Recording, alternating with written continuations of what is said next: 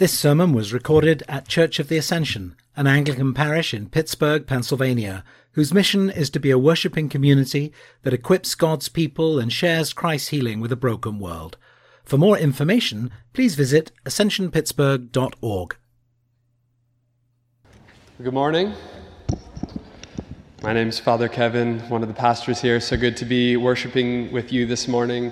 It was really good to see many of you yesterday at the Parish Day Away at Laurelville. It was especially good to see the lower half of your faces. That was a real gift. I realized that since I haven't seen most of your actual faces, I've just seen you with masks. I've constructed actually how you look in my head, not without kind of meaning to do it. So I saw a guy that I've chatted with a few times at church, and he wasn't wearing a mask. And I said, "John, have you grown a goatee?" And he said, "I've had this for 12 years. You've just never seen my face." It's kind of an amazing thing. Well, we're still getting to know one another. Actually, let me pray. I keep forgetting to pray, and then I'll have you all be seated. So let's pray together.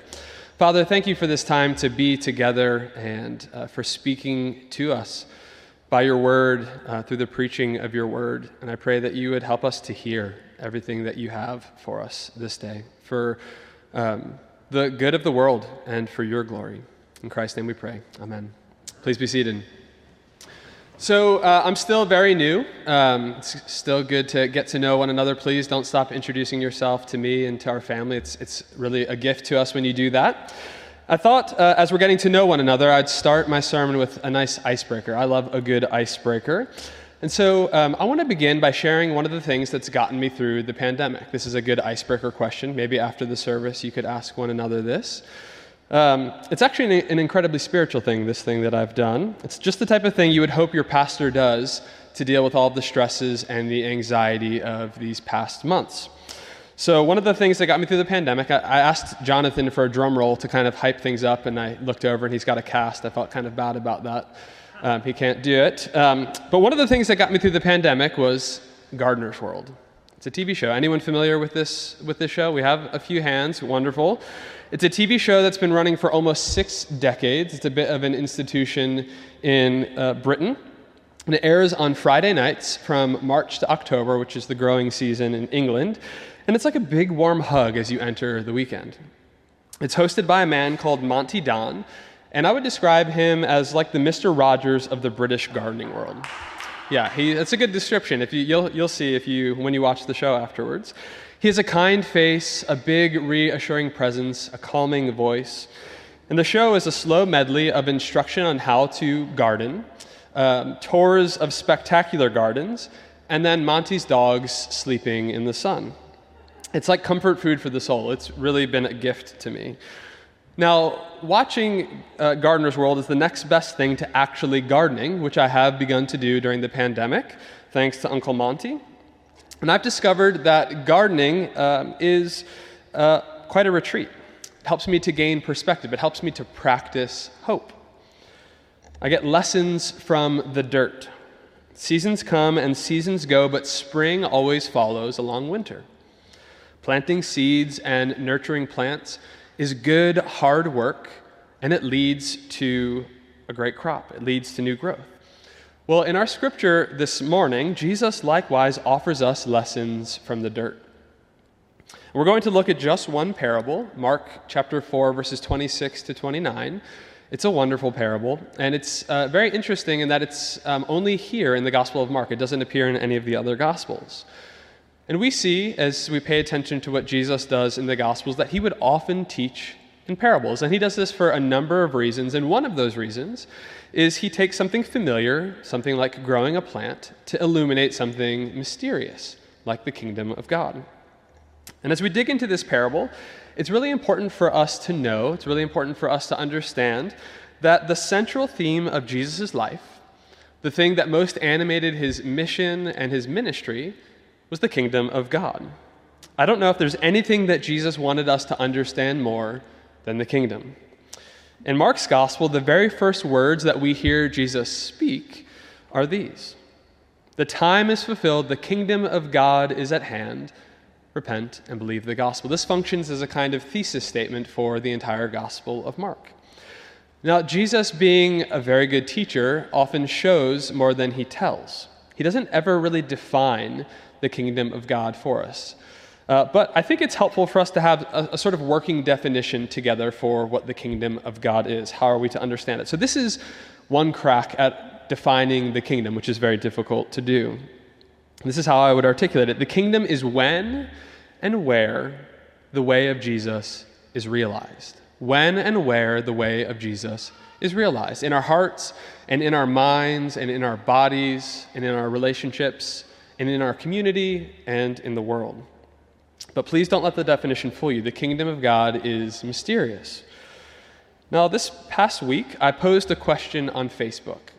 I asked my friends, how do you define the kingdom of God in one short sentence?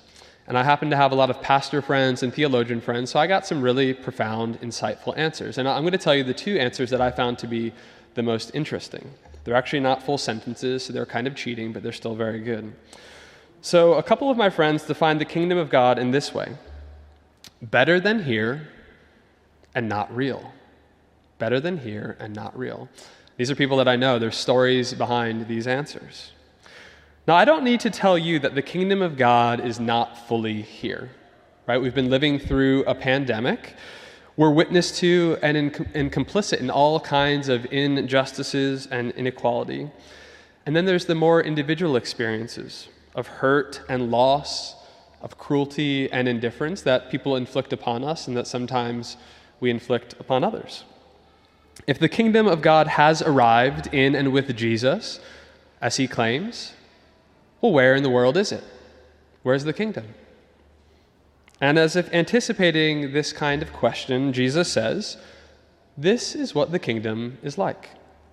A man scatters seed on the ground. We'll focus on the next two verses here for a moment. He sleeps and rises night and day, and the seed sprouts and grows, he knows not how. The earth produces of itself first the stalk, then the head, then the full grain in the head. You see, the kingdom of God is like a seed planted, and it takes time to grow. It takes longer than we expect, and often longer than we would like. But day by day, this planted seed grows, and day by day, the kingdom of God grows. And it's a long growing season, and it requires patience. Unfortunately for us, patience is in short supply in a world like ours that's so profoundly shaped by Amazon Prime. We have been primified as a people. All the new technology, the globalization, we're groomed for immediate gratification. We fully expect blueberries in winter. And I'm beginning to learn this lesson, at least a little bit, from my sweet lemon tree that you all got to meet a moment ago. I thought, I have a yard, I like lemons, I like baking with lemons. I'd like to have my own lemon tree to sort of produce my own food. And so I bought this lemon tree. First I went to a store, but they didn't have them. And so I bought it online. And the tree, believe it or not, was delivered to me in a box, kind of an amazing thing. And I guess I didn't read very carefully. I bought a cheaper one. You buy a more mature one, they're quite a bit more expensive. But the one I bought was the price I was willing to pay. And I was shocked to learn that this tree is not going to produce lemons for me for another 2 years. I was quite upset about that. The kingdom takes time to grow. In verse 28, we see that the kingdom, it might not be immediate, but it is, we might say, inevitable. The earth produces of or by itself. And this is the word where we get our word automatic. The man does not know or need to know the biological mechanisms or the chemical factors behind plant growth. He simply sticks a seed in the ground and the seed does its thing. And so this is one of the lessons that we get from the dirt. It's about the reality of the kingdom. The kingdom will grow. It will take time. We don't always know how it grows, but it will grow. It's unstoppable, and there's great comfort in this if we stop and pause and think about it. What it means is that all of the lumps and losses from our past, all of the loneliness and anxiety and sickness and hurt and pain in our present, all of this will one day be healed when the kingdom comes in its fullness. And the greatest assurance of this is the death and resurrection of Jesus Christ. In dying and rising again, Jesus conquered all of the obstacles of the kingdom. A shoot indeed has risen from the ground, the harvest is coming, Jesus will come in glory to judge the living and the dead. And that's very good news for citizens of the kingdom, because when he does so, he'll wipe away every tear from every eye. He'll make all things new. And this is the reason, in fact, it's the only reason that Christians have any hope in the world. The kingdom is an unstoppable reality. This is a big part of what this parable means, but it's not the whole parable. Now, if you read the commentaries, which I did in preparation for the sermon, most of them will say that the sole point of this parable is to emphasize one thing. This parable is meant to emphasize that humans play essentially no role in the development of the kingdom. I could summarize the commentaries I read like this. The parable shows that the kingdom of God grows apart from human understanding, apart from human observation, and apart from human effort. Humans are but bystanders. The kingdom of God hums merrily along without us. But I don't think that's actually the case. That's not true of my experience, and I don't think that's a very good reading of our text this morning. Instead, I think our parable actually shows us that humans do, in fact, have a role in the kingdom. We have a responsibility in and even for the kingdom. Now, before I go on, I want to be very clear about what I am saying and what I'm not saying. I'm not saying that the kingdom of God is ultimately dependent upon us. It's God's kingdom after all. We can't bring it into existence and reality in and of ourselves. But I'm also not saying that the kingdom is divorced from us. It's not fully dependent on us, but it's not divorced from us either. Now, to help us see how all of this fits together, I want you to think about someone that you know who just lives on a different spiritual reality. Somebody who inhabits a different mode of spiritual existence. Somebody really dialed into Jesus. Somebody who abides in the vine. Somebody who's fluent in prayer. Somebody who is so loving and kind and generous and gentle and compassionate. Think about how that person lives. Do they do anything to cultivate the kind of life that you see in God? Or is it just automatic? Does it just happen? Does their vibrant faith happen despite how they spend their time and focus their attention, or because of it? You can think about it a little bit differently. Like Jesus, we can talk about gardens. Think about the Phipps Conservatory. Now compare the Phipps with your garden, or come over to my house and compare it to mine. Is it simply a mystery of God's sovereignty that the Phipps is flourishing and my backyard isn't? Did God just stick his big green thumbs in the soil of Phipps and just completely pass by my backyard?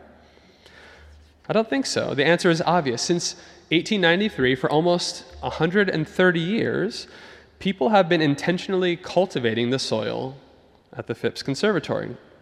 You see, there's a correlation between the amount of time and attention, in a word, the amount of love that's devoted to its health and beauty and fruitfulness of that garden. And the same is true of our faith. Are we beginning to see why Jesus' parable here is so brilliant? I want to pack this a little bit more for us by talking about an article that I've read recently. In his regular column in the New Statesman, which I'm not particularly familiar with, it's a British periodical, a professor by the name of Stefan Buchatsky, he's a famous gardening expert in Britain. He begins his article by describing how one of his former garden colleagues used to say that sowing seeds and watching them grow into full-size plants within a matter of weeks was as close as most people ever come to witnessing a miracle. Planting seeds and watching them grow was the closest thing that most people come to seeing a miracle. Now, what strikes me about this article and this statement is that someone like Professor Buchatsky, he has a DPhil in forestry from Oxford. I don't think he's a Christian. He's written 50 books on gardening and natural history. He has so much scientific knowledge and practical know-how about plants. This man can describe plant growth from seed as a miracle, and all of this in an article that's written with very specific directions on when and where and how to plant the seeds. You see, this man of science holds two things together. Seed growth is a miracle, and it requires effort and the right conditions. Gardening, in other words, is the stewardship, we might say, or the participation in miracles. Gardening is the participation in miracles, and I think you could describe discipleship and life in the kingdom of God in just the same way. And we see this in our parable. If you look at the beginning and the end, we see that the man is not a passive bystander at all. The seed does not grow despite him. He does two essential things in the parable. He sticks the seed in the soil, and then he harvests the crop. He's responsible for putting in some effort and for planting in the right conditions. Now, of course, the man does not tell the seed enzymes to activate. He doesn't tell the seed wall to start dissolving, to stick out its shoots. He doesn't cause photosynthesis. That's not the point. The point is he does what he can do. He plants in conditions hospitable for growth. He doesn't scatter seed in water or on rocks. He doesn't feed the seeds to the birds. He puts them in soil where it can take root and be nourished and grow. And when the plant is ripe, he sends in his sickle. Now, a key word for us here is the word effort. I don't want to skip past this word. I don't want to be shy about this word. For some of us, I know effort is a bad word. It smacks of works righteousness, when we're allergic to any effort or talk about effort in the Christian life, as if it somehow means we're earning our salvation. But effort is a good word. It's not opposed to grace. Listen to Dallas Willard, one of my favorite spiritual gurus, if you could call him. Listen to how he describes the relationship between grace and effort. He writes this, and I'm quoting him here. It's crucial to realize that grace is not opposed to effort. Grace is opposed to earning. Earning is an attitude, but effort is an action. Without effort, we would be nowhere. When you read the New Testament, you see how astonishingly energetic it is. Paul says, "Take off the old man, put on the new." There is no suggesting that this will be done for you. That's the end of the quote. Of course, there's also no suggesting that effort is possible apart from the grace and the power of God. We see over and over and over again the Bible holds these two things together without blinking. And nowhere is this more clear, perhaps, than in Philippians 2, where Paul writes, "Work out your own salvation with fear and trembling. For it is God who works in you, both to will and to work for his good pleasure." You work it out. God is working in you. Seed growth is a miracle. This is how you do it. Your faith, in other words, will not flourish without getting some dirt under your fingernails. Now, I want to bring all this together for us. Go back to that show that's been such a comfort to me during this pandemic. Near the end of Gardener's World, Uncle Monty wraps things up in the same way. The show has a beautiful liturgy to it. He always ends with a segment called Jobs for the Weekend, basically saying, okay, stop watching TV, go into your own garden and get your hands dirty. And he tells you to do things like feed your roses and trim your hedges. Well, I have a job for you this week. Survey your garden. Inventory your experience. Reflect on your relationship with the Lord. How is it with you in the kingdom of God? Are you experiencing life in the kingdom of God? Because Jesus intends for this to be an ever-increasing reality in our lives. And I want you to ask yourself, am I growing? Am I bearing fruit? Reflect on the condition of your garden. And then, of course, I'm talking here about our souls. Are you giving it much attention these days? Perhaps you'll look and you'll see actually that you don't have a garden at all. All you see is just a bunch of tilled earth. We'll scatter some seed on the ground. It will grow. Perhaps you'll see that your garden is in full bloom, as it ought to be in this season. Well, wonderful. Don't ignore it. Give it the attention it deserves. Weeds are always in season. Have a look on the ground. Have weeds sprung up everywhere? Can you tell the difference between a weed and a flower? Talk to someone who has more gardening experience. Have them help you. And then root the weeds out and throw them away. Stick your hands in the ground. Feel the soil. Is it bone dry? Are the leaves looking sad and wilty in desperate need of water? Take a drink from the water of life. Survey your garden this week and tackle some of the jobs you see, knowing that the presence of the kingdom and your participation in the kingdom is all grace. And it all stems from Jesus, who is the seed that fell to the earth and died so that he would bear much fruit. Let's pray. Lord Jesus, we do thank you that you are the seed that died. John 12 says, unless the seed falls and dies, it remains alone, but if it dies, it bears much fruit. And I pray that you would, by your Spirit, help us to bear fruit, the fruit of the Spirit. I pray these things in Jesus' name. Amen.